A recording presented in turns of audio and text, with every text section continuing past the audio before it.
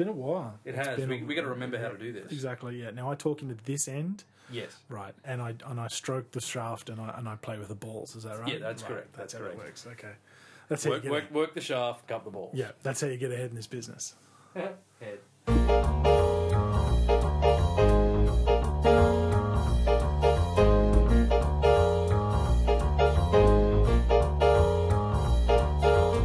Change my pitch up, smack my bitch up. I said, change. Well, Here we are. ladies and gentlemen, welcome to episode 12. Ladies and gentlemen, who exactly do you think listens to us? Ladies, some gentlemen, Ladies. Well, we are Episode 12. back from a lengthy Yep. hiatus. We're not allowed to talk about the. We've just come back from assignment. We're not allowed to really talk about it. Absolutely. But I'd just like Are to we? point out, episode 12, 2012, coincidence? I think not. I think not. Sure, we can talk all about it. In fact, why don't you start? Well, I mean, we probably have to get legal advice, so this bit doesn't make the cut. But we had that great couple of meetings with And about the sequel to, which and I can't be more excited. I must admit, I was surprised they went with our ideas. Well, I'm not, because they're great ideas. Yeah, absolutely. Because I mean, when comes out with Shield, unbelievable. It's crazy, but you know, big props to for having us along. For sure. Because I mean, like he takes his time off from, and then he's with the, and then we've got it's all over And the it place. can't. Yeah, I tell you, 2014 is going to be a monster year for films. you heard it here first. News.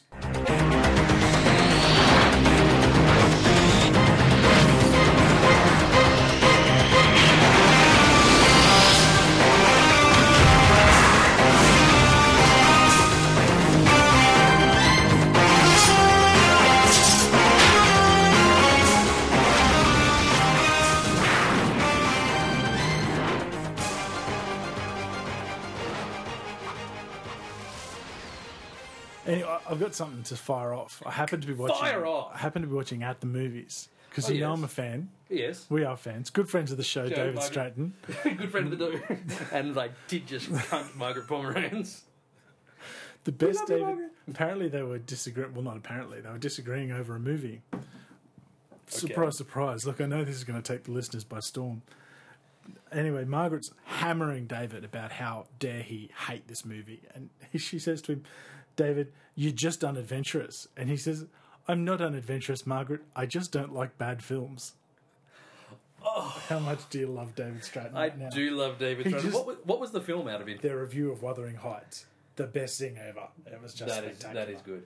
You do love a good David. I do, Smackdown. because usually he's just all about virgins and Russian fucking movies and And yeah, bizarre shit. And Yeah. admittedly, he does have an admirable fondness for thought you were gonna movies say- like Rochelle, a young woman's erotic journey from Milan to Minsk. I thought you were If going to you say. put a Russian chick with big tits in a film, that's 4 stars right there. I thought you were going to say he does have a prodigious collection of young girls chained in his basement. I thought, has that come out? I actually Good have friend. news, Oh, but no, sure, no, go ahead. But I'm just thought I'd let you know today I'm actually prepared. Nice. More unnecessary. My favourite segment: unnecessary reboot news. Yep. Len Wiseman, good friend of the show. Yeah. I want to be a good friend of his wife. Yeah, is set to reboot the Mummy franchise. Oh, what the fuck? In again a franchise that didn't need to be rebooted. No, because it wasn't that good. No. Kate Beckinsale is presumably going to be there as Amon Ra. The mummy. Oh, yeah, Because no, yes, Rachel, you're- I mean, sure, Rachel Weisz doesn't have the arse. No, she's But I tiny. love me some Rachel. Oh, because she's she's all that in a bag of chips, and now she's smashing Bond. Doesn't get any better. Yeah. It's the best of British there, my friend. Nobody does it better. Do you like what I did I there? did. That's a nice little Bond throwback. Bond to Russia with what? The Walking Dead Seed Season 3 Episode 1. Upon its initial broadcast on 14 October 2012, broke several records. It hit 10.9 million viewers, becoming the most watched scripted drama telecasts on a basic cable network in history, and becoming the most watched episode of the series to date, surpassing the previous record of Beside the Dying Fire, which was season 2 finale. So 33.4% increase in viewership from the season 2 premiere. That is huge. It's massive. And yeah, at basic cable, I wasn't aware of that. Like, I follow some basic cable news because, as you know, I'm a big Sons of Anarchy fan. Yeah. And they are consistently winning their times of the best rated thing FX has ever had. Again, so it's one of the highest rating basic cable shows, but The Walking Dead just blitzes its numbers. Was That's that crazy? The Sons of Anarchy, was that with the crazy Scientologist who killed his landlady? Like, yeah. that's awkward, isn't it? That is. It's a shame. That is, yeah. Anyway, I didn't know her. Yeah. I tried. I did. I gave it a go, but even with Ron Perlman, I like the guy. Peggy Bundy. Yeah, I like them, but I just didn't. I couldn't get into it. Anyway, but not to worry. Yeah. I was having so much trouble getting into Boardwalk Empire again. Yeah. Anyway, It's one of the, but you're sort of forcing yourself to. You're almost like, it sounds like you don't want to. A little and you're bit. kind of just forcing. Well, Vampire Diaries. Anyway, But your finely tuned schedule of what you can watch, you're finding out. I don't really want to watch Vampire Diaries because I don't want people to know that I'm watching Vampire Diaries. So I'm going to put in Boardwalk Empire, so I seem like I've got class. But I'm really waiting for season 2 of Hellcats. and the greatest thing about this is no one listens to this podcast, so no one's ever going to know. No one's going to know. No one's going to know. Who's going to know? Our dozens and dozens of viewers. A dozen of viewers. Tens of one. Yes. And sorry I didn't call you for your birthday, Mum. Awkward. Awkward. News that you have as well. Yeah. Seth MacFarlane set to host the Oscars. Ah, yes. Obviously, we do have a lot of news from the Yeah. because we have been a while on our mission. And it's not so much news as in this is topical. We should talk about this because I called this in text Yeah, ages ago, which of course the viewers have known. But you know, I know. I mentioned that I thought the Oscars needed a decent host after Billy Crystal's fairly dismal return, which was a shame because they had high hopes. And I said, need someone like Seth MacFarlane. Of course, it'll never happen. It's happened. I mean, it's a brave choice. Yeah. Because Ted aside, he's a TV personality.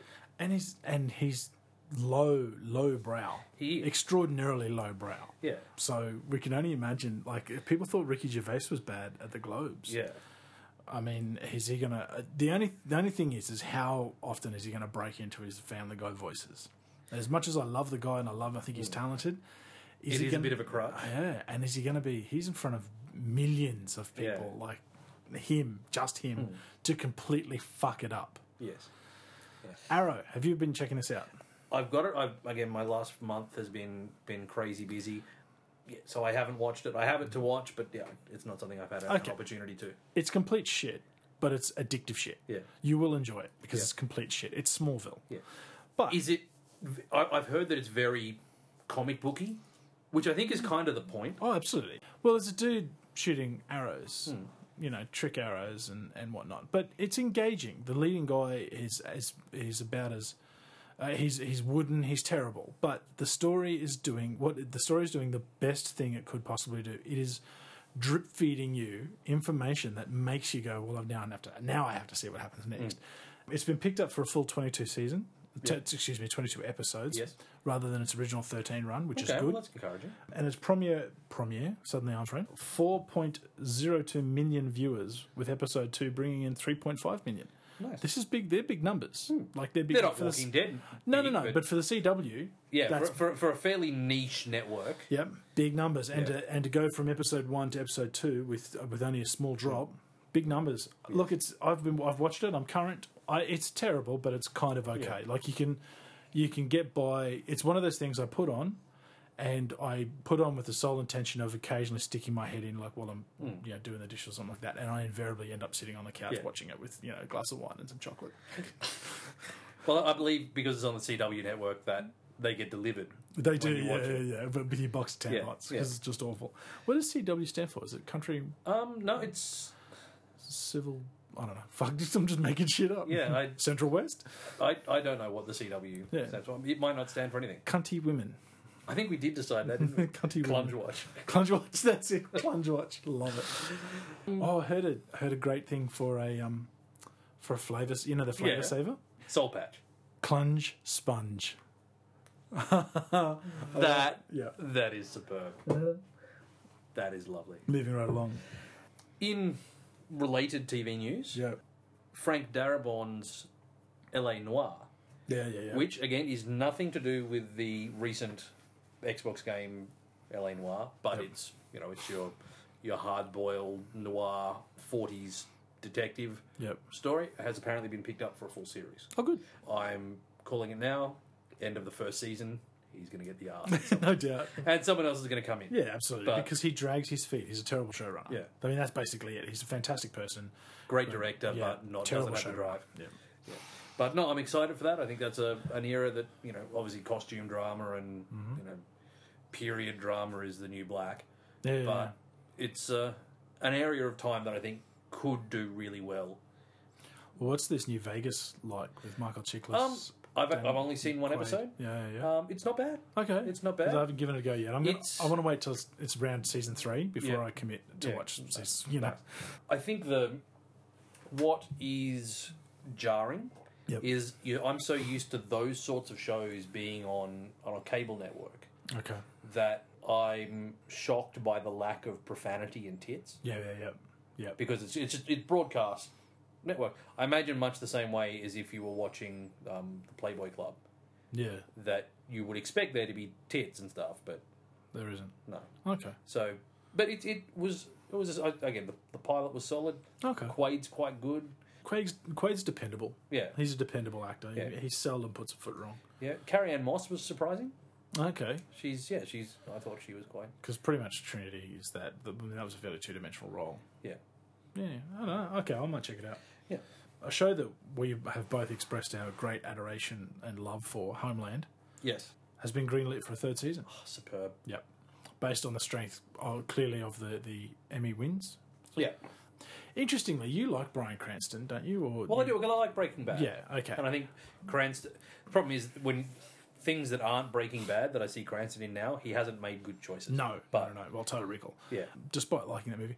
Douchebag gets on Howard Stern's show, on the Sirius, the internet, whatever like that, and says, they only gave the Emmy to Damian Lewis because he's the new kid on the block. And, it's basically my Emmy. But look, Brian's won it 3 years in a row, so let's just give it to the new kid. Fucking douchebag. Being that it was on Howard Stern, was he just being shocking and provocative for the sake of? Or? But see, the guests usually leave that for Howard. Yeah. And Howard says all those sort of things. I don't know. It just reeked, and he didn't. Yeah, that's not cool. No, it's not cool because Damian Lewis has got some fucking chops. Oh, he's the bomb. And his acceptance speech, the first time I've ever heard his real voice. That's right. Because he was American in most things I've seen. Yeah. Yeah, it's weird. Extraordinary strange. It's like hearing Apollo from Jamie Bamber. Yeah. Talk. Yeah, fucking squeaky nosy little buddy. Anyway, moving along. All right, Fury Road apparently is in trouble. Oh. Over budget, over time, over schedule, not doing well in Namibia, Zambia, wherever the fuck in Africa it's being filmed. Apparently, studio representatives have been dispatched to try and pull it back into line. Wow. I mean, it's going to be, if there is any problems with it, it's going to be a shame. I mean, it's going to be good, because I'm going to enjoy if there's a movie this year that Tom Hardy's not in. But Charlize Theron, I wouldn't set on her. Yeah. And let's face it, after Prometheus, she needs a good film. But no, I'm looking forward to Fury Road. I hope that this is just maybe a beat up or things getting taken out of context. But there's a lot riding on it. I'm still with TV before I jump into movies. An actress that I happen to think is one of the hottest women that has ever walked the planet, Ming Na. She was in the Single Guy. You know her as soon as you see her. She was in ER. She's obviously Chinese American. Did the voice for really obviously because of that's. I think that's a little insensitive. She don't look Chinese. You're not Chinese. How do you have a name like Donna Chang if you're not? Anyway, Ming Na. She's fucking hot. Check her out. She's going to play soulful and damaged pilot Melinda May for Joss Whedon's new TV series Shield. Or Shield. Is it going to be like the man from UNCLE or whatever? Yeah, I don't know. Apparently, Agent Coulson may be in the pilot episode, but not a recurring character. So it's it's pre-Avengers? No more than that. She's just the Yep. she's the first named Yep. cast member, and she's going to play a pilot in the pilot. There was the two agents in, the little shortcuts or the brief things. Yep. Well, Ida 47 was that? Yeah. The one? Yeah. Yeah. Were they? Don't know. I thought they were going to be in this year because that had. Jesse Bradford. Yeah. I don't know. Don't know. But all my research told me was that she's the confirmed one. Yes. MING space NA. Check her out. Ming-Na. Yeah. Ming-Na. This is my future wife. I think she's stunningly beautiful. But anyway, I'm excited by that because I actually like her. You are a bit of a rice burner. I am a rice queen. Good friend of the show and world-class satirist Stephen Colbert said to have a cameo in The Hobbit. Get fucked. This has been on. It's been on a number of sources. It's been widely picked up. What has? I don't know. Are you at all surprised The Hobbit's gone to 3 movies? Not at all. Not at all. Anyway, look. Well, New Zealand's economy is kind of in the toilet. Well, they've got a massive fucking Gollum statue now chasing the fish in it's ginormous. This massive fucking Gollum hand coming out to grab the fish. I think it's in Wellington Airport. That would make sense because Wellington's the home of Weta. And is Wellington the international airport or is Auckland the international? They both have. They both have. Okay, I wasn't 100% sure because I know that they only get North Island gets power on the Mondays, Wednesdays, Thursday. Yeah, and every alternate Sunday. Yes. So I just wondered, but anyway. Yeah. Hello to our g'day Cuzzy bro to our New Zealand listeners. Yes. Listener. Yes. Okay. Yeah. There you go. I'll believe it when I see it. Yes. Yeah. A bit like Tom Cruise's cameo in Young Guns. He's like a cowboy that gets shot that no one ever sees. Yes. But anyway. Matthew Vaughn is not returning to X-Men First Class. I had this. Yeah. So apparently Brian Singer has been tapped. Yes. Now, I liked the first X-Men. I really liked X-Men 2. Yep. And I didn't hate X-Men Last Stand, which he didn't direct, as we know. That was Brett Ratner. But I don't care. Matthew Vaughn did a great job with X-Men First Class, but this is familiar territory for Singer. Yeah. So it's not stretching him. No. It's not something. No, not apparently, I did read that they were talking again to the Rat, as we affectionately know him. Yeah. And they're hoping that Vaughn will come on as a producer. That, rehearsals are for fags.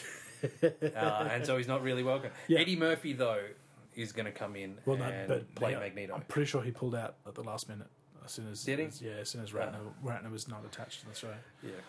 Okay, so Billy Crystal's going to come in and be Magneto now. Maybe, and Seth MacFarlane will save the day. Yes. I have just one last bit of news. And so do I. Oh, it's obliquely movie news, but we are an all-encompassing entertainment podcast. And arts and entertainment. Arts and entertainment. I think we like to educate and entertain. Inform. Educate and inform. Okay. Educate. And entertain. Yes. Al Pacino, star of many films. Oh. Come on now. Al Pacino! Got a great ass. Famously, in one of his best performances in Glengarry Glen Ross. Oh, yeah. Is taken to the Broadway, has taken, I believe it opened last weekend, has taken to the Broadway stage in a production of Glengarry Glen Ross. Oh, fucking amazing. Not playing the same character that he played. He's now playing the old character that I believe was played by Jack Lemmon. Yeah. What's his name? Glengarry Glen Ross. Oh, crap. That'll come in later. This would be fucking something to see. Could you imagine? Well, it's somewhat like seeing Richard III with Kevin Spacey, directed by Sam Mendes. I fuck your wife while you're at work.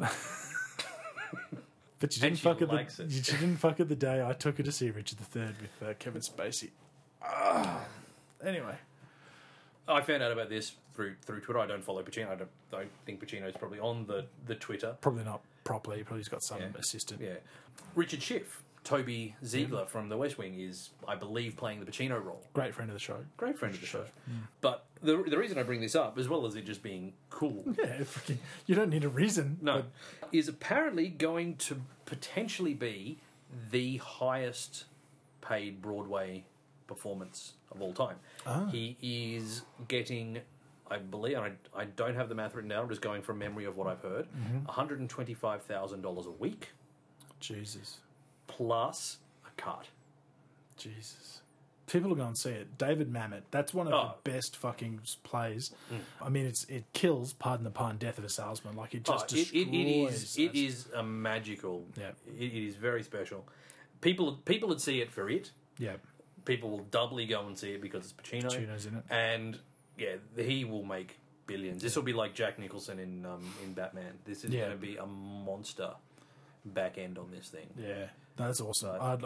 What I would dearly love is, again, not to be a cunt, but Spacey took it on tour. Yeah, took it around. If it comes to Australia, there is no way I'm not seeing it. Yeah, absolutely. I will travel to fucking, Broome. Yeah. To see it, if that's where. Fortunately, the Nakatomi Ballroom is like sort of a travel hub. Like, we are close enough to the two major metropolitan centres. You know what? We could have it at the Nakatomi Ballroom. Boom. That's why you're the ideas man. That's right. Yep, absolutely. There it is. Absolutely. We could go and see it live podcast from the show. Don't think they'd let us take the rig. Yeah, we'll work it out. Okay. We'll work it out. We'll do little Britney radio Spears. mic, yeah, something like that. Little throat mic. That'd be awesome. My last bit of news. Yes. Though I did have a couple of really good puns this week that I didn't put out on if there's puns, you have to do puns. Arnold Schwarzenegger, as we all know, his book title Recall. Yes.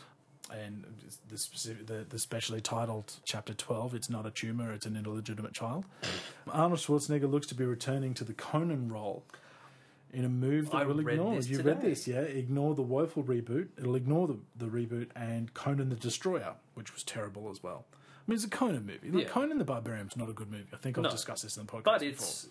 It's a classic. Yeah, it's terrible. For all of its... And so clearly Arnold wants to hear the limitation of the women again, as if, being married to that shrew fucking Shriver didn't do enough. She's a Kennedy, my friend. Step off. Let it go, man. The Kennedys are gone, man.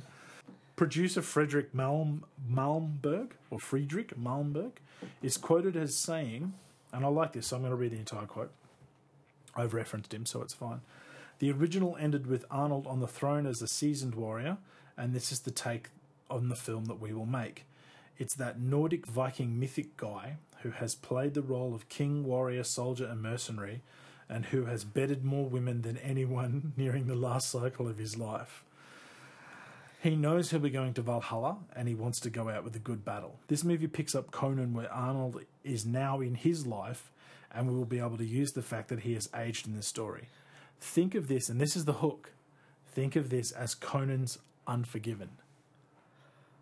See, I never read that quote. Yeah. So when I read this news today, and I forgot to write it down. Yep. I thought, what the actual fuck? Yep. You're fucking kidding me. Yep. You fucking fuck. Fuck you, Michael Bay. Right until you heard... Right until I heard, this is going to be an old dude. Yeah. Dealing with old dude things. Yeah. Wanting to go out in boom. So it's Arnold. Yeah. This is... How fucking meta. It's going to be Conan's Unforgiven. That... You know what? Yeah. That is... That's why it's not going to suck. If that fulfills half the fucking promise of that paragraph, this will be a great movie. Oh, yeah, absolutely. It's got the potential. It's really got the potential. Yeah. So let's hope they do a good job of it. Yeah. Of course, being Conan's Unforgiven, it's going to be the longest, slowest fucking movie that's ever been made. But they might drop the word cunny in it, which is good. Yeah. I'm a big fan of cunny. Yeah. And you know, I'm just taking that snip out of context. I'm a big fan of cunny. Oh, let me drop a little bit of soda in my voice. Honestly, I'm a big fan of cunny. Oh, yeah.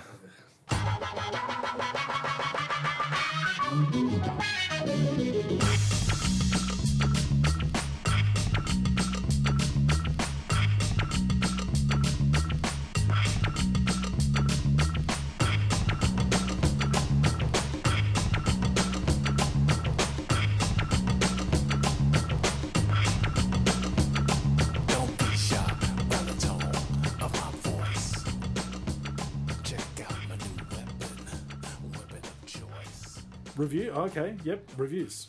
Did you want to kick it off? Yes, absolutely. Because Looper is sort of the older It is the older, and just a quick apology to my listeners. How crass. No, they do split down party lines. We got the red states and the blue states. Was caught a little unprepared with the Expendables 2 review. It was cut well by Nathan to get it through, but yeah, I hope I've made up for it this time. So Looper, written and directed by Rian Johnson, R-I-A-N, or Rian Johnson, I don't give a fuck. Starring Joseph Gordon-Levitt, Bruce Willis, Emily Blunt, Jeff Daniels, and Noah Sagan. In a post-apocalyptic 2029, artificially intelligent machines seek to exterminate what is left of the human race. Two beings from this era travel back to 1984 Los Angeles. One is a Terminator programmed to kill Sarek. Sorry, I got a little confused there. In a post-economic collapse 2044, we learn Joe Simmons, Joseph Gordon-Levitt, who will be hitherto known as JGL, good friend of the show, is a looper, a specialised assassin who, and truth be told, doesn't have the hardest job, kills targets that are sent back from 30 years in the future. We learn that in the future time travel is possible, but outlawed, yet somehow the criminal elements have access to it.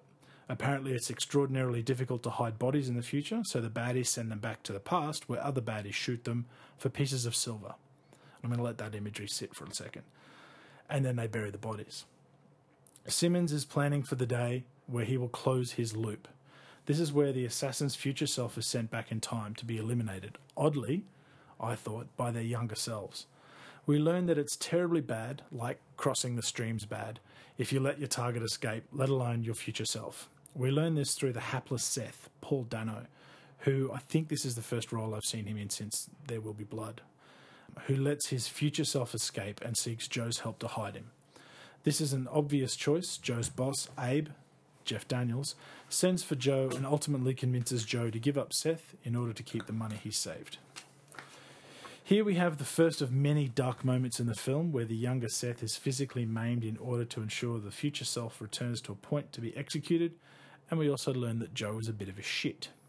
Cue Joe's turn to close the loop, which of course fails, and his future self, Willis, escapes with a fairly dark agenda to prevent some sinister future Kaiser Soze from becoming Kaiser Soze.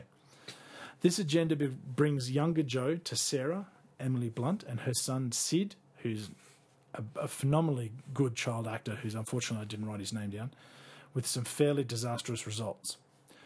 There are some pretty big faults with this film. Firstly, the wonderful JGL is prosthetically enhanced to look like a younger version of Bruce Willis, and for me that was very distracting. To me, I was watching somebody do a very bad or very ordinary Bruce Willis impression. That's not to say that he didn't nail Bruce Willis's mannerisms and whatnot. I saw a few moonlighting sort of style moments, but it just kept distracting from me. Another thing that bothered me was the whole TK telekinesis bit. I felt that was a bit sort of Deus Ex. And the silver gold bit got me as well. I mean, where did it come from, silver, and in such quantities? And couldn't help but wonder, was it saved and reused in the future, whether they were constantly sending the silver back? And if so, where was the money coming from? Pacing for me was a bit of a problem. Some of the establishing moments with Emily Blunt's character were too drawn out, and the relationship needed to be a quicker transition. The total implausibility of Bruce's one-man army rampage rankled me and was, to me, completely out of place. It just didn't make sense. And I wondered in the final denouement, a bit of a spoiler, I wondered kind of why. People should have seen it by now. I kind of wonder why Joseph Gordon-Levitt didn't shoot Bruce Willis himself. I understand that the blunderbuss, it was made patently clear throughout the whole thing that it didn't have the range. It just seemed very, very silly, sort of that bullshit self-sacrifice. He could have killed Willis right there and ended it and closed the loop and, at least then, maybe. And he could have possibly, altered his future. And then, of course, what also didn't make sense was that Bruce Willis should have known where Joseph Gordon-Levitt was the entire time, because he should have been able to remember, because as events were transpiring, he should have been able to remember. And this is the inherent problems with time travel movies, and they're present here, and even the glib line of attempting to explain it all away by Willis in the cafe with the "don't talk about this stuff, we'll end up with diagrams on napkins." I thought, how about a few diagrams on napkins, because to me you're fucking with time travel and I don't like it. And this is where I sound a little bit like Grandpa Simpson, but I don't know if it was the cinema I was in, but I felt the sound mix was just awful. I thought it was too loud. The gunshots, the quick changes, the door slamming, if it was in the cinema, fair enough, but it was too loud and it was extraordinarily jarring. I wasn't overly enamoured with this film, to be perfectly honest, and I'm giving it 1.5 stars. This was a very anticipated absolutely film. This film had a lot of expectation riding on it, based largely on JGL and the high concept of the film. And you're right, time travel movies are tough. I'm trying to think of what the film was. Someone else's review mentioned another time travel movie that was very well done. Little thing that apparently no one's ever seen. Primer. Yeah, that's it. And he, the director, the creator of Primer, apparently had some input into some of the time travel stuff on this. Primer is a movie I am yet to see. Primer is an extraordinarily good movie. Yes. I have it. You can so that's extraordinarily good movie. So time travel movies can be done well. I mean, even something like 12 Monkeys. Yeah, an interesting concept. From a time travel movie is good. I liked the basic premise, and I think in that instance it was successful, but it was kind of two movies, and I think that comes into the pacing problems that you were talking about. Yeah, that's a good call. Then there was the time travel-y, loopery stuff, and the split. You know, I like the split where he shoots him, doesn't shoot him, and they go through the same thing, so you can see the convergent timeline. That was smart. That was quite well done. I called it the sliding doors moment. It's exactly that. It's the sliding doors moment. That's right. But that moment where you can see that, and Willis's, like the 30 years up until the loop, that was actually quite. I liked seeing that. Yep. But it slowed down and it stopped being a time travel movie. It just became a fairly by the numbers action film that didn't have that much action in it. I thought there were some remarkably smart parts to it. I think you mentioned it with Future Seth. Yeah. Just missing fucking... That was How just... dark was that? That was brilliant. Yeah. I mean, fucking brilliant. But just so... He's trying to brake the car and he looks down, suddenly his fucking foot's missing. It's been, and then there was that scene where... the fingers kept missing. Yeah. And he opens up the door where the Gatman takes me, which is a fucking awful name. And then you see in the background, you see him all on the operating table with the doc. It was dark. That was really, really dark. Yeah, I mean, superbly done. Yeah, Yeah, something like that. That could have kept... If they'd kept that... Even not that darkness, but that intensity, that would have been a completely different... And I touched on it. We only saw that darkness with Bruce Willis's agenda. Yeah. We saw that first instance where we went... So wait, is he actually going to go and do that? And so that was... There were things that I think could have been expanded on a little more. The stripper with the kid that then Bruce then goes and sees. The fact that he doesn't end up doing anything because he has the flashback. But it was like it didn't quite come together like the director had originally envisioned it. Because once JGL's at the farm, it's kind of a bit of a slow, plodding...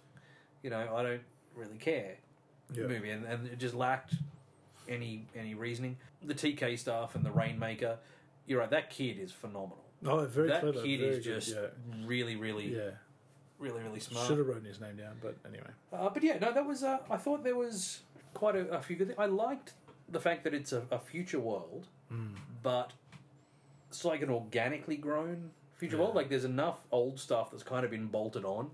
A little bit ramshackle, a little bit not awesome, like not a super shiny future. Yeah. So I thought Jeff Daniels was really good. Yeah. I thought he was a lot of fun every time he was on screen. But it's a movie that didn't quite live up to its promise, of which there was a lot. Yeah. And not a film that you can really say that many great things about. JGL was kind of wasted. The Bruce Willis. It was just frustrating. It just took you out of the. It did constantly. I didn't have any of the sound issues that you had. It might have just been a cinema thing. Every time they shot somebody, how because they suddenly appear, bang. Yeah. That was almost cover your ears so loud and unnecessarily so. So what are you giving it? I'm giving it 2. Okay. I'm giving it 2 stars. We now move on to Debbie Does Dallas 12. I review in a slightly newer movie. Looper, yeah, we saw a while ago, but then we're otherwise occupied. Dredd, or as its official title, Dredd 3D. I didn't see this in 3D. The schedule that I had to see it on, there wasn't a 3D session available. I didn't know there was a 2D session. Yeah. So there you go. Good. Oh, there you go. Interesting. Good. I'd be interested to hear what you're going to say. Directed by Pete Travis, starring Carl Urban, Olivia Thirlby, and Lena Headey. Lena Headey. Oh. In a world living in the dust of a nuclear war, Mega City 1 is a sprawling mega metropolis that takes up most of the east coast of the United States and is home to over 800 million people. Crime is rampant and widespread, and justice is meted out swiftly and brutally by the judges, the absolute power within the megacity, who have the authority to both charge, sentence, and cast judgment on offenders. There are 2 penalties for any crime, either incarceration in an isotube or death.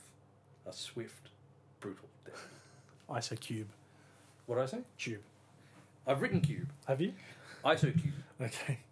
It's into this world that we are introduced to Judge Dredd, Carl Urban, as he chases down a car full of dope fiends, hooked on the newest drug to hit the streets, slow-mo, which, as the name suggests, give the impression of time crawling to a halt. After dispensing justice to the miscreants, death, Dredd heads back to the halls of justice, the towering spire that is the centre of the justice system. He is instructed by the chief judge to spend the day evaluating rookie Judge Anderson, Thirlby, a less than ideal candidate, but with powerful psychic abilities that the Justice Department is interested in. The 2 judges head down to Peachtrees, a 200-storey ghetto apartment block, to investigate 3 gangland deaths, and find themselves trapped, outgunned, and vastly outnumbered as gang leader Mama, Lena Headey, decrees her own sentence of death on the 2 judges that have stumbled into her kingdom. I've never read a Dredd comic book. They've always been on my list to read, but I don't really have any investment in the character. The 1995 Stallone film really did nothing to change that, but it is one of those franchises that I think has deserved a good story. I think the idea of the judges is a fascinating one, and I love the concept, and I think the world does need something like that. To me, it feels very similar to, say, Slay Industries. If you're an RPG, which obviously you are, I'm assuming most of our audience is, because if not, I don't care. But it's that sort of totalitarian mega world that I think can be really, really well done. The casting of Carl Urban as Dredd has a lot of similarities to the casting of Tom Hardy as Bane. There's really no need for it to be Carl Urban. The casting call could have been strong chin, frown a lot. It doesn't need to be anything. The actor playing Dredd doesn't really bring any of himself to the role. Urban does a solid job, but the character in this film is so very, very one-dimensional in what he does that there's no real room for growth. So it didn't need to be anyone with a name. It could have just been a guy. There was no real reason for it to be Carl Urban. He does a very good job, but he has a limited scope to work with. Olivia Thirlby. I just keep wanting to say Thrilby. Because she was hot. She was. I thought she was quite decent as Anderson. But again, the script didn't give her a lot to work with. She was still fairly one track in what she was doing. The whole movie feels like it's struggling with origin story syndrome, which is unfortunate because it's not an origin story. We come to this fully realised. We don't need to know the history of the judges.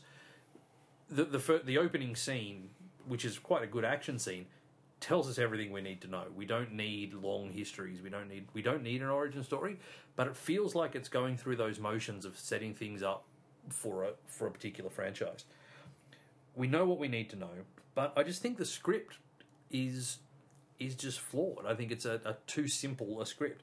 It doesn't give us anything to care about. The only person that I actually dug and thought was well scripted was Mama, And that could have just been because Lena Headey gave a fantastic performance as the character. I think she did really, really well. For my taste, I think the slow-mo effect is overused, particularly in the first act. We see it once to get the idea of it, but then we see it a number of other times. And it almost feels like they're doing it to pad the movie. Like about halfway through, like, is it like just a 20-minute movie that's just, we have the slow-mo effect put on it to stretch it out? It does work well, though, in the shootout scene, but that was a scene that we'd seen before. It was available online, and it's quite an impressive scene where the judge goes in and just shoots everyone, and it's all in wonderful, gory, over-the-top slow-mo. I imagine that scene would have been fairly fucking impressive in 3D. The other thing that this movie does do well is giving a sense of the world. I think if this movie does well enough, that there will be other Dredd movies. I'm hoping there are, because even though I wasn't in love with this film, it's given me enough of a taste of this world to want to go back. I do have to address the elephant in the room, which is... My cock. Your cock. Which is the apparent similarities to The Raid, the phenomenal Indonesian film of earlier this year. We talked about this in another podcast as well. Movies start life years before they come out. There was no way of knowing. I think it's an unfortunate similarity. While there are some superficial plot similarities, i.e. a big tower and wanting to kill a bad guy, it doesn't have anywhere near the action of The Raid. I mean, no film, I think, can. It's just so frenetically over-the-top awesome that it can't be. But that's, I think, part of the problem as well with this film.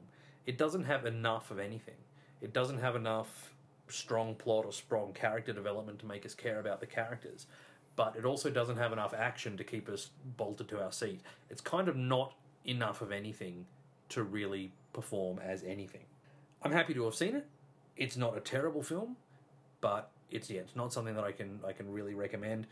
I will be interested to see what they do next with it. I hope it does well enough to merit sequels, because in just a bit of brief research, I think the 2000 AD, the Judge Dredd universe has a hell of a lot of potential to it.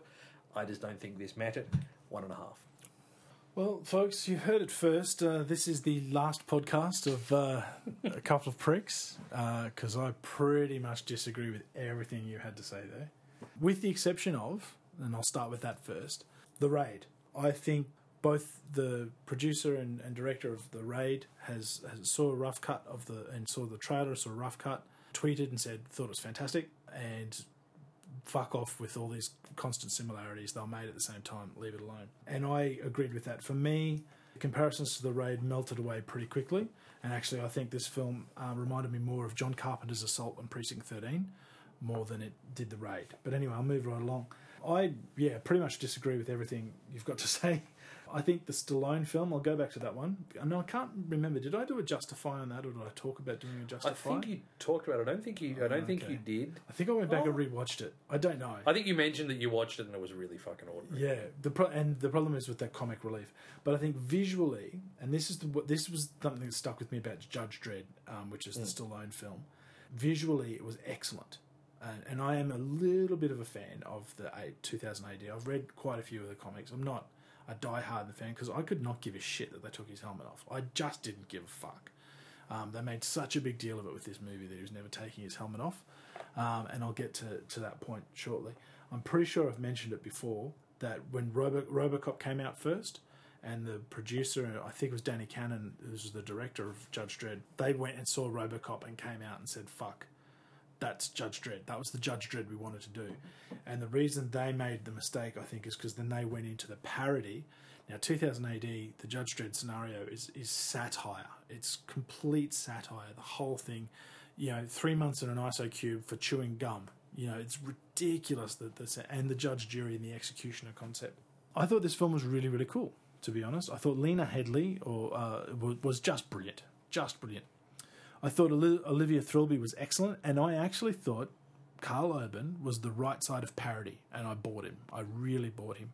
And I disagree, I think, with your point that it could just be anybody, because I think it needs... There is a reason that actors... I'm not telling you anything you don't know, but there is a reason that actors can do what they do, is because they can fucking act. We saw it with actor Valor. We saw that even when they're trying to play strong, silent types in the background, it's unconvincing. You're looking at it and going, that's not... And that may very well be exactly how a real person stands and walks and talks. But that's not what you want to see on a screen. No, and I thought he brought it. I thought he brought the right amount of gravitas, and he had to do it, I think, without anyone seeing his eyes. And that's... Look, we're the complete opposite with Bane. He had to do it all with his eyes because you couldn't see his mouth. So I kind of disagree with that point. I think the effects in the movie were astonishingly good, and it bears... Because I mentioned it previously, I thought the sound mix for this was phenomenally good. The Lawgiver and the Lawmaster having a significant thump. For those who don't know, the Lawgiver is the pistol and the Lawmaster is the bike. And it had a significant thump that when I buy this bad boy on Blu-ray, my neighbours are going to think that they're going to be, my sub is going to go, ape shit. Like I said, I'm reasonably invested in the Dredd character. I like the comics, and I think I justified Dredd, or at least spoke about it.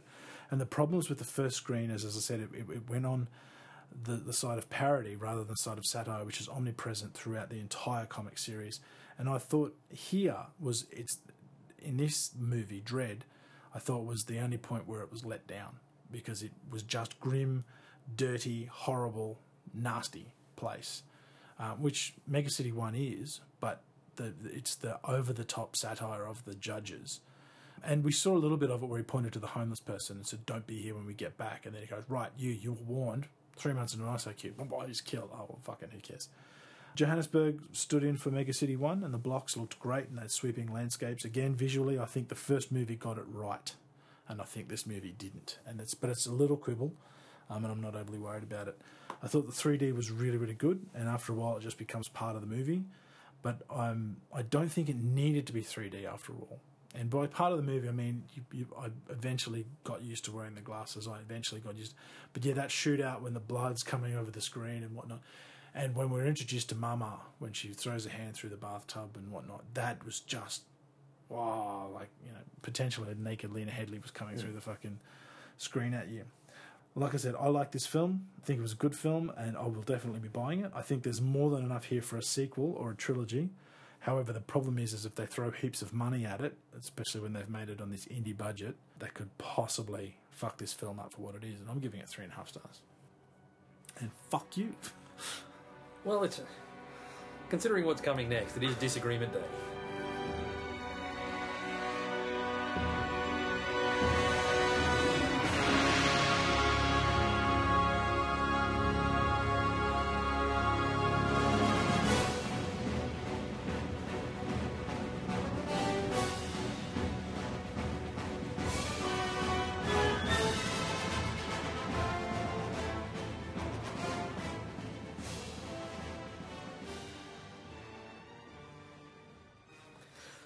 Well, music. Folks, this is something that we've been looking forward to for a long time.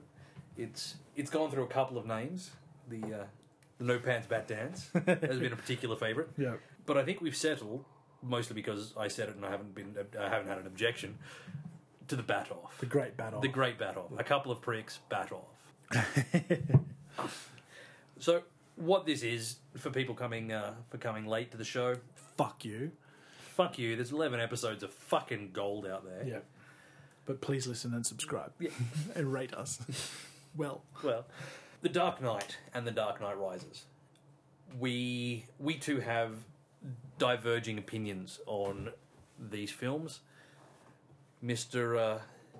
Wood is of the opinion that The Dark Knight is overrated and much prefers The Dark Knight Rises. He is, of course, clearly deluded and wrong. The Dark Knight is by far the superior film, and The Dark Knight Rises is a blobby, messy letdown. You feel about The Dark Knight Rises like I feel about Prometheus. I've decided. Yeah. But anyway, I'm rolling up my sleeves, folks. I've got to admit, Nate's kind of looking at me going, what the fuck is this? Apparently, I feel like we're about to punch on. What the fuck is this guy doing? So we should discuss the format. Basically, we are both each going to take turns at why we think that... Well, I'm going to lead off with why I think The Dark Knight is overrated. We've got the response. Yes. And we have yours, why you think Dark Knight Rises sucks, big steamy heat piles of balls. Yes. And I have my response. Yeah. And then, of course, we'll have the rebuttal, the objections, the ejaculations throughout, where we will ejaculate forcefully. Yes. And call the other people cunts. Now, Nate and I, mates, We are. we enjoy a good Healthy discussion. robust discussion. And that's one of the reasons we started doing this podcast, is because we get on well, we have similar opinions, but we are far at our best when we're disagreeing with each other. So it could get... Shit's about to get real. It is. All right. Nakatomi Ballroom, shit's about to get hectic. Starting with... The Dark Knight. Well, me, with Yes. The Dark Knight. Before I begin, I would like to simply posit this. It is an absolutely undeniable fact that we will never know what the effect of Heath Ledger's death had played in making this movie bigger than it ordinarily would. And as much as I really want to make the point, and that, my honour, Your Honour, that's my case, I won't. I can't. So, but I just think it's worth noting that I'm not going to talk about that. Number one, though, I just, you know what? I just sort of put it out there. This movie is too dark, and I'm gonna qualify that. Ledger does the least comical take on this character yet. The Batman, whilst dark, broody, and menacing, is always completely offset by the Joker character, but not here. It's very clear that Nolan is drawing on the Killing Joke. In that book, the Joker has a backstory, whereas Nolan's Joker is simply a mad psychopath. Quote, some men just want to see the world burn, rather than, oh, if I'm going to have a past, I'd prefer it to be multiple choice. Alan Moore, in the Killing Joke, straight out says Batman and Joker are mirror images. Both are ripped apart by personal tragedy.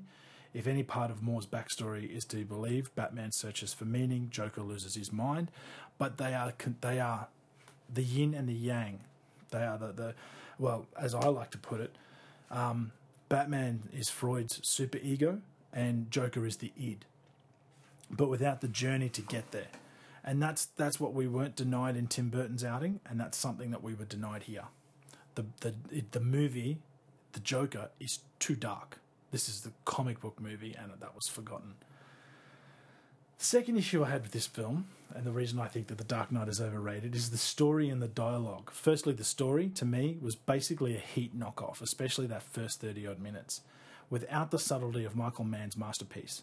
Nolan acknowledges that Heat influenced him, and I posit that this influence was the same type of influence that Tarantino uses for his films. The dialogue is clunky, and this is never more apparent than in the opening sequence, which to me sounds like a bad gangster film. I've said this before, but to me all I could hear was, they call him the Joker, see? He's crazy, see? These are his goons, see?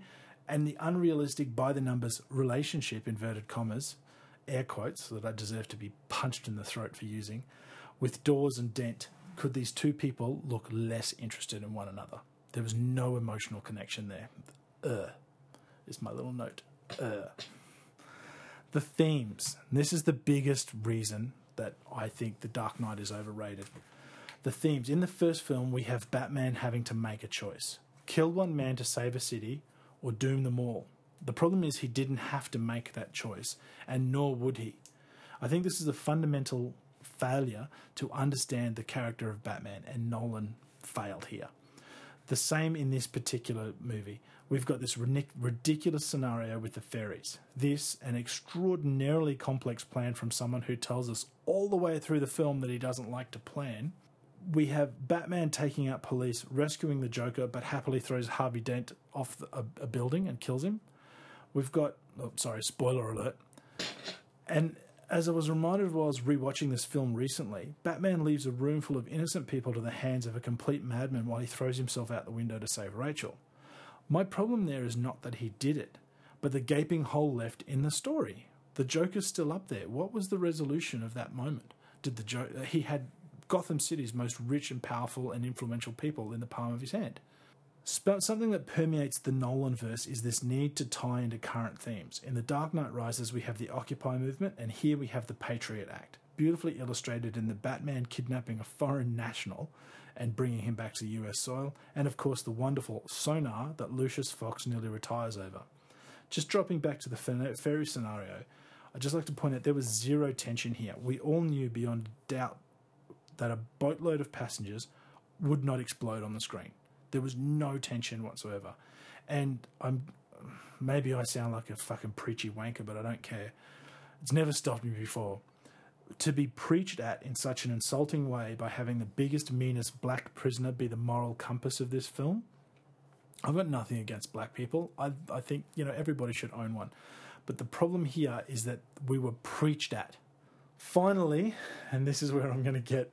I've anticipated a caning in this particular section. The length and the misuse of villains. This film should have been shorter by about an hour, with Dent being set up as the villain for the piece in the third movie. Instead, we have a proper origin story, and then boom, dead. Chucked off a building, which Batman would never do. Also, the Dent character. It was a tenuous link for Dent to come after Gordon's family like that. It just didn't gel. This movie, to me, had more endings than The Return of the King.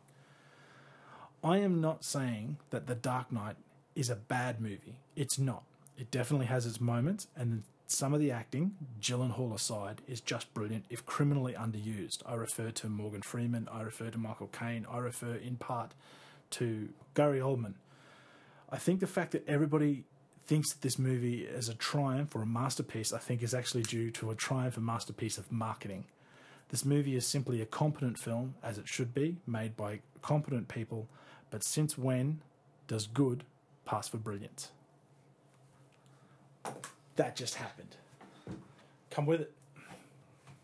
No film can ever be considered perfect. There is always something, even in the greatest film, that prevents that heady title.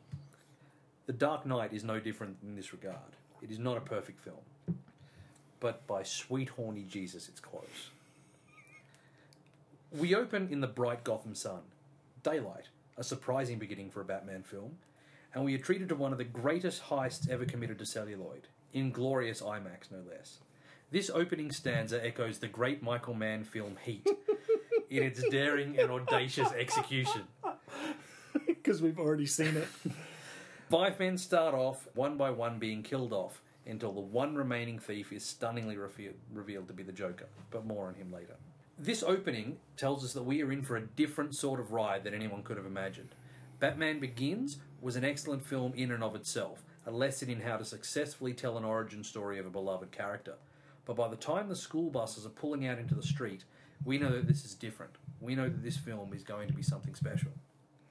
But it is, at its core, a Batman film, and as such there are expectations and a demand for the Caped Crusader to live up to his name and to be a beacon, a vigilante, a martyr. And in this he finds the perfect companion, the other side to his coin, in District Attorney Harvey Dent. Dent is everything the Batman wishes he could be, public, open, daring. But it is Dent's relationship with Rachel Dawes and Bruce's conflict with it that provides this film with its emotional core. The abduction of Lau, the Chinese mob accountant from Hong Kong, is a very solid, if potentially overlong, set piece. Nolan, again using the fullness of the IMAX frame to show off the Hong Kong skyline beautifully. This sequence, while impressive again in and of itself, sets the scenes for the film's other emotional pivot point, the resignation and conflict with Lucius Fox. Any great superhero film, though, needs a villain, and there is simply no greater villain than the Joker in any comic. He is what people think of when people think of Batman, and they think that for a reason. I'm not going to talk about the performance of Heath Ledger. I believe that it is impossible to look at this performance objectively, as much as we would like to. However, Ledger's Joker is far more than the cartoony Joker that we've seen in other Batman outings. The Machiavellian plots, the chaos and the anarchy that he brings threaten to bring Batman and Gotham to their knees. And it's this very plotting that gives its film its devastating emotional impact. The Joker's abduction of Dent and Dawes, and Batman's desperate attempt to save the woman that he can't let himself love, just to have it all taken away from him when he realises that he's been played, delivers a gut punch that very few films, and no comic book film that's gone before it, manages to pull off. My last point is one of action. The masterful prison transfer truck chase. Like the heist before it, this is Nolan's masterpiece. It also gives us something that we haven't seen before in a Batman movie, and that the comics constantly provide well, the Batman Gambit. The setup, the planning, that gives you that wonderful payoff at the capture of the Joker, not to mention the incredible actual flipping of a semi-trailer, keep you on the edge of your seat until you can finally breathe again. There are so many great moments in this film. The disappearing pencil, the truck chase, the heist, Lucius Fox, the Lamborghini chase and protection of Mr. Reese, the explosion of the hospital, the standoff on the boats. It's got the Empire Strikes Back downer ending. This movie delivers time and time again. It is truly the greatest comic book film of all time. It redefined the genre in the same way that Battlestar Galactica redefined science fiction. Every superhero film that has come after it has had to play by different rules. There is a reason this film is spoken of with the same hallowed, reverent terms as The Godfather, Citizen Kane and Shawshank Redemption. It is because as much as any other film strives to be, it is breathlessly close to perfect. Thank you. Shawshank fucking Redemption? Holy shit. You could not seriously be putting this movie in the same category as Shawshank Redemption. You could not be sitting there. You're sitting there and doing it. I can see you doing it. I can't believe you're doing that. I am here in all my sitting. A few points, if I may. We've already seen the opening sequence. We've seen it in movies time and time again. We've already seen that movement. They taught us nothing different. And Gotham City should never be seen in the daylight. It should always be dark. Batman lives in the shadows. We've got Gotham City, broad daylight. We've got Gordon standing in a bank vault, turns around, suddenly Batman's there. How the fuck are we to believe that Batman in broad daylight, dressed like a fucking bat, got past all those people and was allowed into the bank vault? It was moments like that that ripped you out of this movie and told you that, bullshit. Two-Face, you mentioned there that Harvey Dent was the flip of the coin for Batman. And you're right, in this movie he was set up to be that way. But he was the White Knight to the Dark Knight. It's even mentioned, I think, the Russian ballerina, the fairly tidy Russian ballerina. But Harvey Dent Two-Face is never a counterpoint to Batman. Harvey Dent Two-Face is the embodiment of anarchy. Because to him, flip of a coin. But that's because in everything else, you've never had Harvey Dent as Harvey Dent. To begin with. Every other time you've seen Harvey Dent, he's already Two-Face. And this was the problem with the Burton films. So Harvey Dent is the counterpoint. He's the counterpoint in this film, but he shouldn't Yes. be. He shouldn't be. Joker is his counter. Joker is the counterpoint. Look, I agree, and I even said that in my little blurb. Dent was set up to be the best villain that The Dark Knight Rises could have had.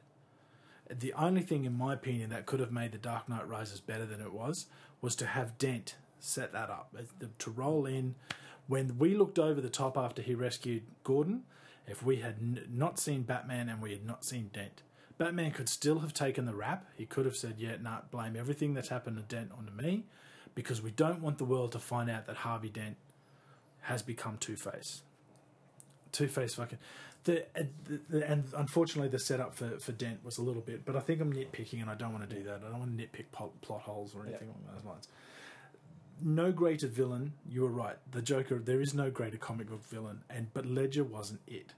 Now I have said, and there is recorded in podcast history, I've said to other people, Ledger's performance as the Joker is beyond belief. It is a spectacular performance, but it is not beyond being judged. And I'm not going to judge it against the caricature that Jack Nicholson played, but because the movies, Burton's Batman, they're Nolan's vastly Batman, different they're pieces. ridiculous pieces. You might as well compare it to Cesar Romero. Yeah, you might as well. It's so ridiculous a proposition that you might as well compare The Dark Knight to Shawshank Redemption. You can judge Heath Ledger's performance, but no comment on Citizen Kane, apparently. You can judge, and the problem to me is that we never. We got that was interesting. Why so serious with the scars? My father, I said to my wife and all that sort of thing. And he tried to touch on that, but what Joker needs is an emotional core. He doesn't need to be. We can accept that he's just completely flipped off the deep end. We can accept all of that, and we got a glimpse of it at the end. And you almost have to believe that the Joker was going to make, if not for Ledger's untimely death, the Joker was going to make an appearance in the third movie when he says, I get the feeling that we are destined to do this forever. Yes. At that point, I believe Heath Ledger became the Joker. Yes. Prior to that, he was just a fucking psychotic madman. Yeah. But, having said that, you mentioned the not having a backstory to him. Hannibal Lecter, one of the greatest villains of all time. Yes. Hannibal Lecter stopped being a scary villain when we found out why. Absolutely. When he was just a fucking monster that you didn't know, it wasn't important. What was important was what he was. How he got there only diminished him. Well, see, look, I would agree with that in relation to Hannibal Lecter, because I think Thomas Harris fucking jumped the shark as soon as he wrote... What was the next one? Hannibal. I think Hannibal jumped the shark, and Hannibal Rising, fucking forget about it. Yeah. But I don't... We needed to... Look, I think we're just going to not... We're just going to keep going over the same ground over and over again. I believe you knew the Doors Dent scenario was going to happen. I think that when he's interviewing him, he says, well, it depends on where they're going to be in pieces. And that was the downside to the Joker, is unfortunately I felt he was entirely predictable. And that, that was... Look, the movie was a solid actioner. That's the only other thing I'd like to say. The flipping of the semi-trailer, I mean... It wasn't done with models. It wasn't CG. Yeah. They flipped a fucking semi-trailer. Nolan, if he can do something real, he will do it for real. Absolutely. And, of course, my ejaculation over the Shawshank, well, and that's fine. I mean, the only thing that's similar to that is they both got Morgan Freeman in it. So does Bruce Almighty. I'm not talking about that. Well, thank Christ. Boom, boom. The Dark Knight Rises. This film was destined to fail. And I'll say that because the hype of the overrated... In my opinion, the overrated Dark Knight, it could not possibly live up to the hype. It just couldn't. The same as Prometheus couldn't live up to the hype of what it was, because it was always going to be... Your expectations were going to be so high. And again, as with the Dark Knight, I would simply pose the following question. How much did the tragedy in Colorado affect this film? We simply cannot know, and I can't help but think it must have. Similarly, the Avengers effect. The Avengers is a spectacular romp with charisma, style, and above all, fun. And The Dark Knight Rises, in fact, the entire series suffers from an incredible darkness. And I believe it had to have that darkness because it was inherited from The Dark Knight. The first part of this film is to tie up the somewhat disappointing finale of The Dark Knight. And here, I think, is where the two biggest criticisms of this film may be laid. It's got to waste an entire hour figuring out all that shit, and Bane's voice. The hardest thing, and I think I've been mentioned that the hardest thing about coming up with stuff to like about this film is there's been so much negative backlash about it that all you do is you feel like you're just bouncing around, you're spending your time trying to defend it, which is completely unfair. You talk spectacular set pieces, list them off. We have the mid-air rescue. We have this concept of bringing this mysterious character to us, which a little bit of clunky acting, particularly by Peter Baelish. And if we can just ignore the voice for a moment, we're set up to believe we're dealing now with fanatics. And this was this point that we got from the first film. The middle film. The middle film had a psychopath, a complete anarchist psychopath. Ra's al Ghul was a sociopath with a plan. This guy Bane truly wants to see the world burn. But he's going to go about it the right way. He's going to take over the Joker's role. And here we're introduction of a character with a plan, a solid plot, and he's going to truly turn the citizens of Gotham against one another. And that was the emotional rip of this film. Batman, a lot has been said about whether the 8 years hiding away in his mansion, and a lot has been said about the Blake character, being able to deduce Batman from understanding that he's an orphan. And look, that follows the emotional core. That sort of tags in a little bit with the Tim Drake story of being able to figure out Batman. But really, Bruce Wayne comes back to Gotham City, Batman arrives with him. Only one person has the sort of money and access to this sort of equipment. I mean, it really shouldn't be that hard to figure out Bruce Wayne as Batman, but they've managed to not do it. The same as Superman takes off his glasses and suddenly he's not Clark Kent. There needs to be a certain suspension of disbelief, and I think this film demands it because we were so disappointed by The Dark Knight. I feel a little bit like Bill Maher discussing the Republicans and Democrats, because he has to just go back and say George Bush fucked everything. And he did. We'll go back to the story itself. Unfortunately, suffers from a MacGuffin. The Dark Knight didn't have a MacGuffin, and I will give it that. For whatever reason, this thermonuclear device the MacGuffin, it wasn't there. And I don't know if you've ever seen How It Should Have Ended, but Morgan Freeman, the TV shows... Or the I'm not aware of it. Yeah, he floods the tunnel.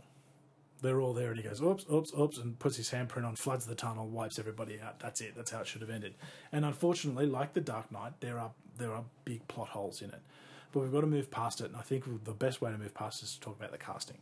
I think Anne Hathaway is absolutely pitch perfect in the best rendition to date of Catwoman. She's Selena Kyle. No, Halle Berry. No,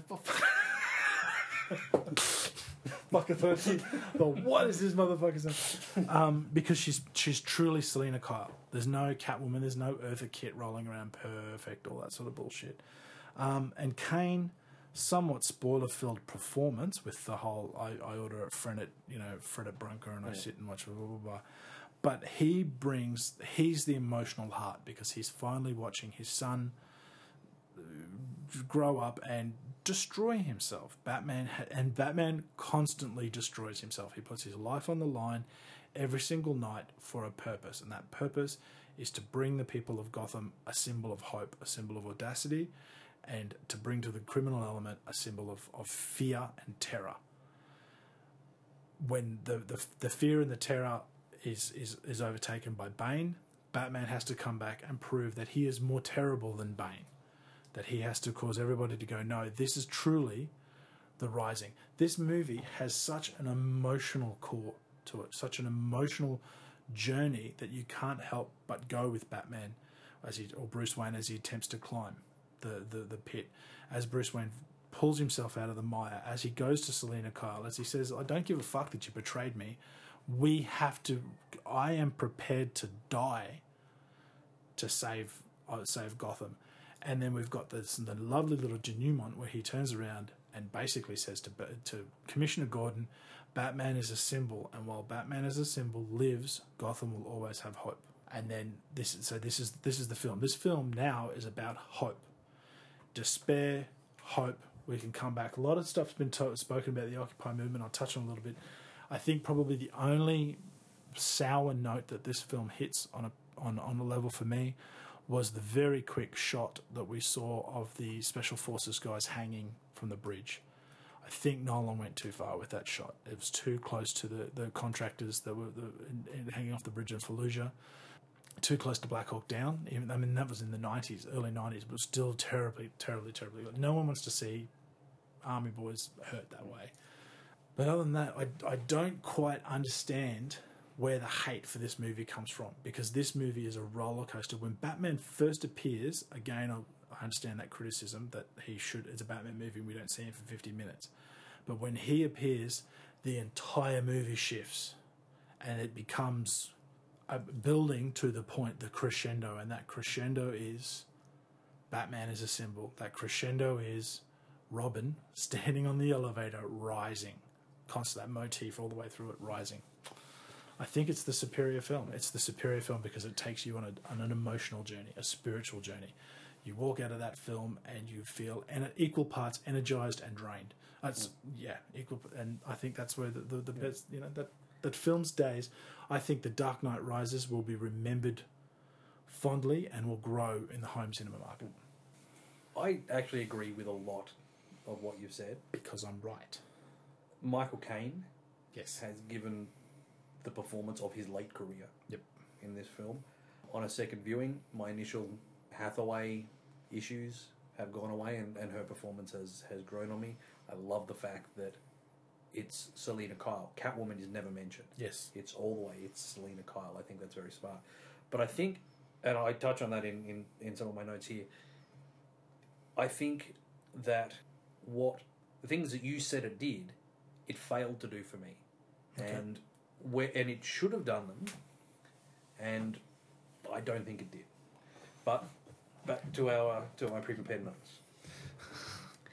This is not a bad film by itself. Considered in isolation, this is a perfectly acceptable superhero film. But it isn't a film that can be considered in isolation. It's a Batman film. It's a Christopher Nolan film. It's a follow-up to one of the most beloved films of all times. Much as you can't consider Heath Ledger's performance objectively due to the tragedy of his passing, this film can't help but be compared to The Dark Knight. However, I am going to attempt, whether I succeed or not is up to you, I'm attempting to put my well-documented love for that film to one side and judge or damn this film purely on its own merits. So where does this film fail? Straight out of the... Boom! Right into the liver shot. Yeah, please, tell me, where does this film go? The main problem is simply this. A Batman film needs one main thing. Batman. In a film that's almost 3 hours long, we see precious little of Batman. There's some at the beginning and some at the end. A broken Bruce Wayne could have been engaging, but, and I'll talk about this more later, there isn't enough to make us care or connect with his plight. The majority of the second act, and therefore the majority of the film's 27-hour running time, is the Gotham resistance. And while that is a clearly important part of what has happened to the city and is an important story that you need to tell and is about what Bane has done, I think there's just far too much of it. And this has the double whammy of making the film drag and feel slow through the second act until the beginning of the third. And it also makes the absence of Batman felt that much more keenly. But let's talk about Bane. For fans of the comics, Bane needs no introduction. From the very moment we found out that Tom Hardy was going to be putting on that mask, we knew what was going to happen. We knew that Bane would break Batman's back. I doubt that there is a more iconic image in all of Batman lore. But this is fumble. We have no build-up to Batman's confrontation of Bane. And this is some of the key things that this movie should have done. It lacked any growth. This is the first time, we've seen Batman, we've seen Bane, of course, in the hijack opening, the stuff with Gordon when he's in the sewers. But there is a lack of investment in Batman facing Bane. There hasn't been any history between them. I don't get for a second that feeling that you have of, I've got to be the bigger, badder symbol. There's no history between Batman and Bane. So there's no prior confrontation. Nothing to give this pivotal, crucial scene the pathos and the heartbreak that it needs. We simply don't have enough to feel Batman's devastation at failing Gotham. And I made a note, actually, while you were talking. There's one little throwaway scene with JGL talking to a kid, and he draws the Batman symbol of is Batman going to come back? We don't feel the loss of Batman.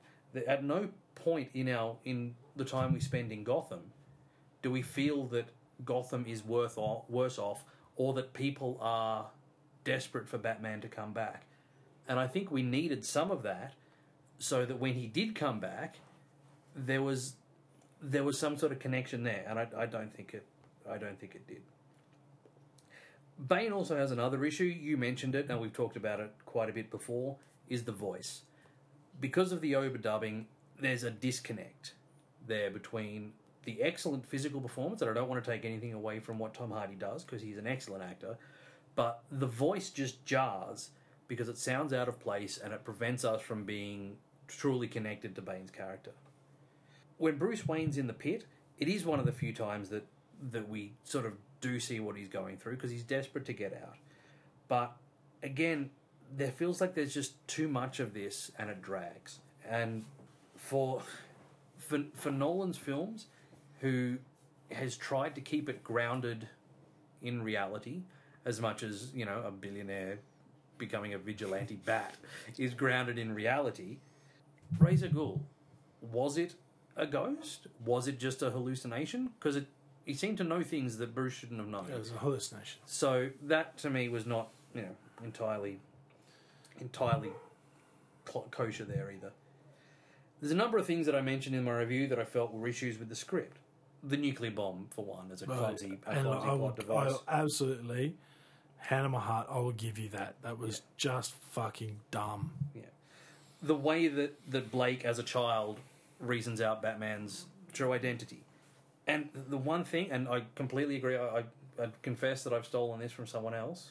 If the final scene had cut 10 seconds sooner. Before we saw Bruce Wayne? If we saw Alfred, Yep. take a sip, look up, black. Okay, so you don't believe we needed to see... I don't believe we did. Okay. I think if he looked up and maybe a hint of a fucking smile... But the final scene is Joseph Gordon-Levitt rising. Sorry, the final Bruce scene. Right, okay. I would have put the Alfred scene at the very end. Yep. So we see all the Joseph Gordon-Levitt stuff. Then we have a coda of sipping the coffee, look up, and then just a hint of something. Yep. There are things I like about this movie. Yep. JGL is fantastic, although I think a little underused. Freeman, Kane, Oldman. We're really stumbling over his name, aren't we? We are. Sorry, Gary. Are exceptional. Yep. He's not going to come for episode 13 now, is he? No. Oh, shit. With Kane in particular being in career best form. But this film fails to deliver the promise.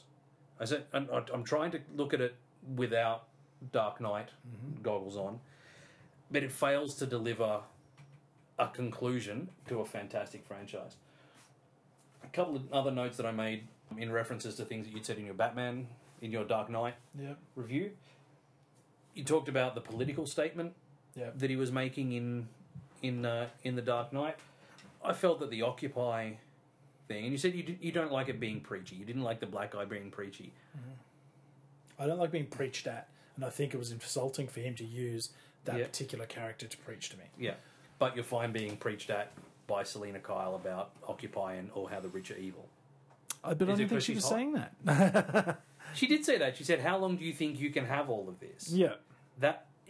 Yeah, how you burn so bright and for so long. She's and all that business. She's you should not be rich. See, people don't deserve to be rich. But that's not what the Occupy movement was about, and that's not the point that she was trying to make. The point that she was trying to make is that you cannot possibly stick your head up your ass any longer and realize what's going on in this city. And that's the emotional core of Batman. He hasn't got his head up his ass. He knows what he's doing for the city. He's floundering because he can't deliver what it is that he wants to deliver. Come on, hit me with it. No. Anyway, that's fine. I agree with one thing that you said, and I think it's something that I brought up in I took it from Ebert, is this film had no fun. Yes. In it. I agree that this is a dark trilogy. I don't think that it's too dark, but I think there was nothing in this film that gave, in this particularly the third one, that gave it any levity at all. Oh, absolutely. There were moments of the Joker which, just because they were so strange, gave some light. You had to laugh, because if you didn't, you would run screaming from the theatre crying. Yeah. But again, I can't think of much in Batman Begins that had any real, I don't want to call it comic relief, but there wasn't a lot of levity in that film as well. But this film, at close enough as be fucked to 3 hours. Oh yeah. Long film, 162 minutes. Yeah, and you're saying that The Dark Knight needs to be an hour shorter? But see, this is the problem. It had to tidy up the shambles that was The Dark Knight. That's my basis. That first hour was just fucking. You're building a castle on sand. No, I'm building a castle on a pile of shit. No, in comparison, like you're.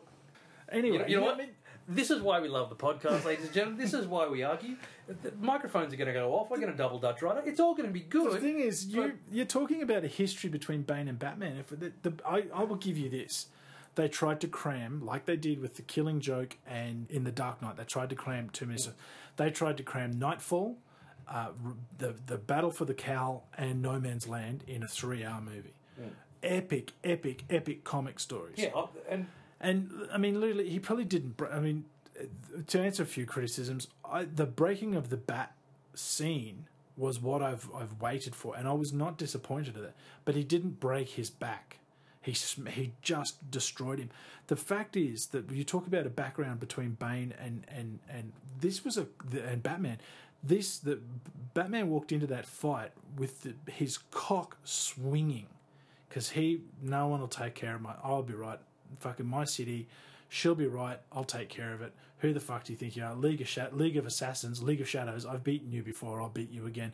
got his freckle handed to him and then was stuck in the bottom of a pit, hanging like in some sort of, medieval torture device to get his back straight, having to watch the city that his parents built, that he's devoted his entire life, being ripped apart. How can you not say this film doesn't have an emotional core that just tears at you very... I'm not saying it doesn't have an emotional core, I'm just saying it doesn't deliver as it should. You mentioned that The Dark Knight is like The Empire Strikes Back. Always some cracker got to bring up the Holy Trinity. I made one comment, one fucking half a sentence. Anyway. I said The Empire Strikes Back downer ending. That's all I said. Yeah, like I said, always some cracker... You know what? This fucking... You know what? Risers could have used a few fucking Ewoks. I tell you... the reading at the grave of A Tale of Two Cities... this film had it all. This film took you on an emotional journey. This film took you on Batman's emotional journey.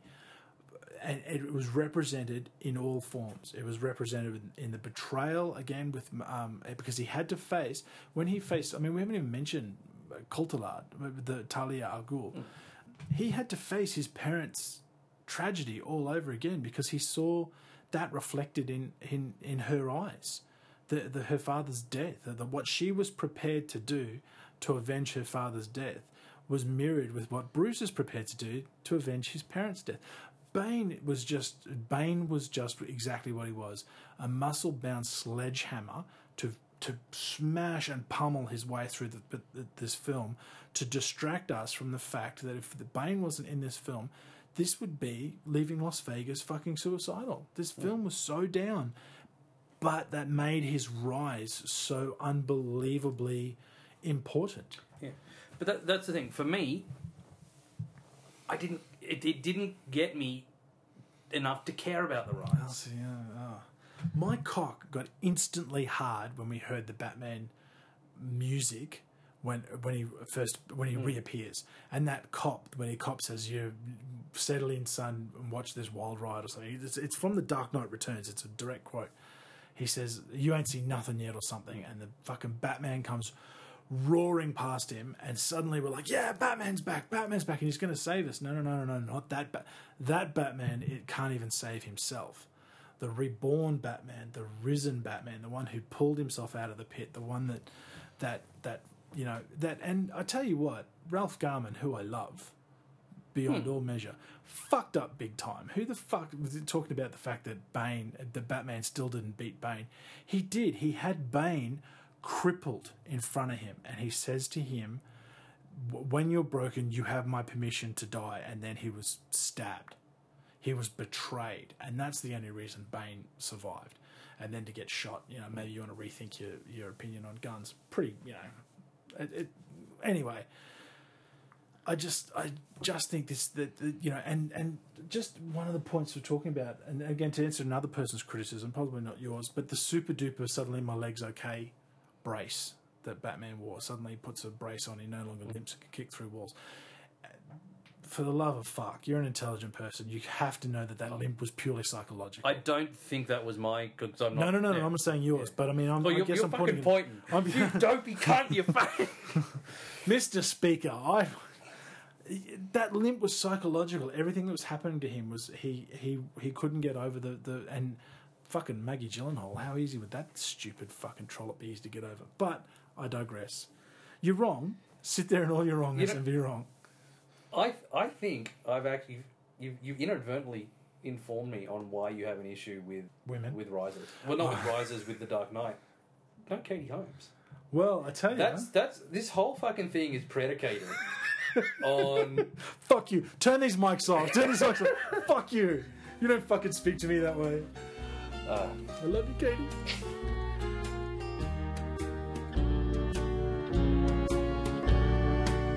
Got a friend in me. You got a friend in me. When the road looks rough ahead and you're miles and miles from your nice warm bed, you just remember what your old pal said. All right, well that folks is the bat off. We're going to set up a special email address, batoff at acoupleofpricks.com, which we assume a lot of you do anyway. Yep. Send us your favourite pictures of batting off. We're not going to talk too much longer because this has obviously gone fairly long. This is going to be a sizable episode. Yep. Very, very quick thing. Iron Man 3 trailer. Oh, fuck me. Let's devote an entire episode to the Iron Man 3 trailer. You have no idea how fucking hard that... Go and see it, people. Yeah, that trailer is just awesome. And as you pointed out, it's a trailer that deserves a teaser trailer. All right, well, for episode 12, to bat off.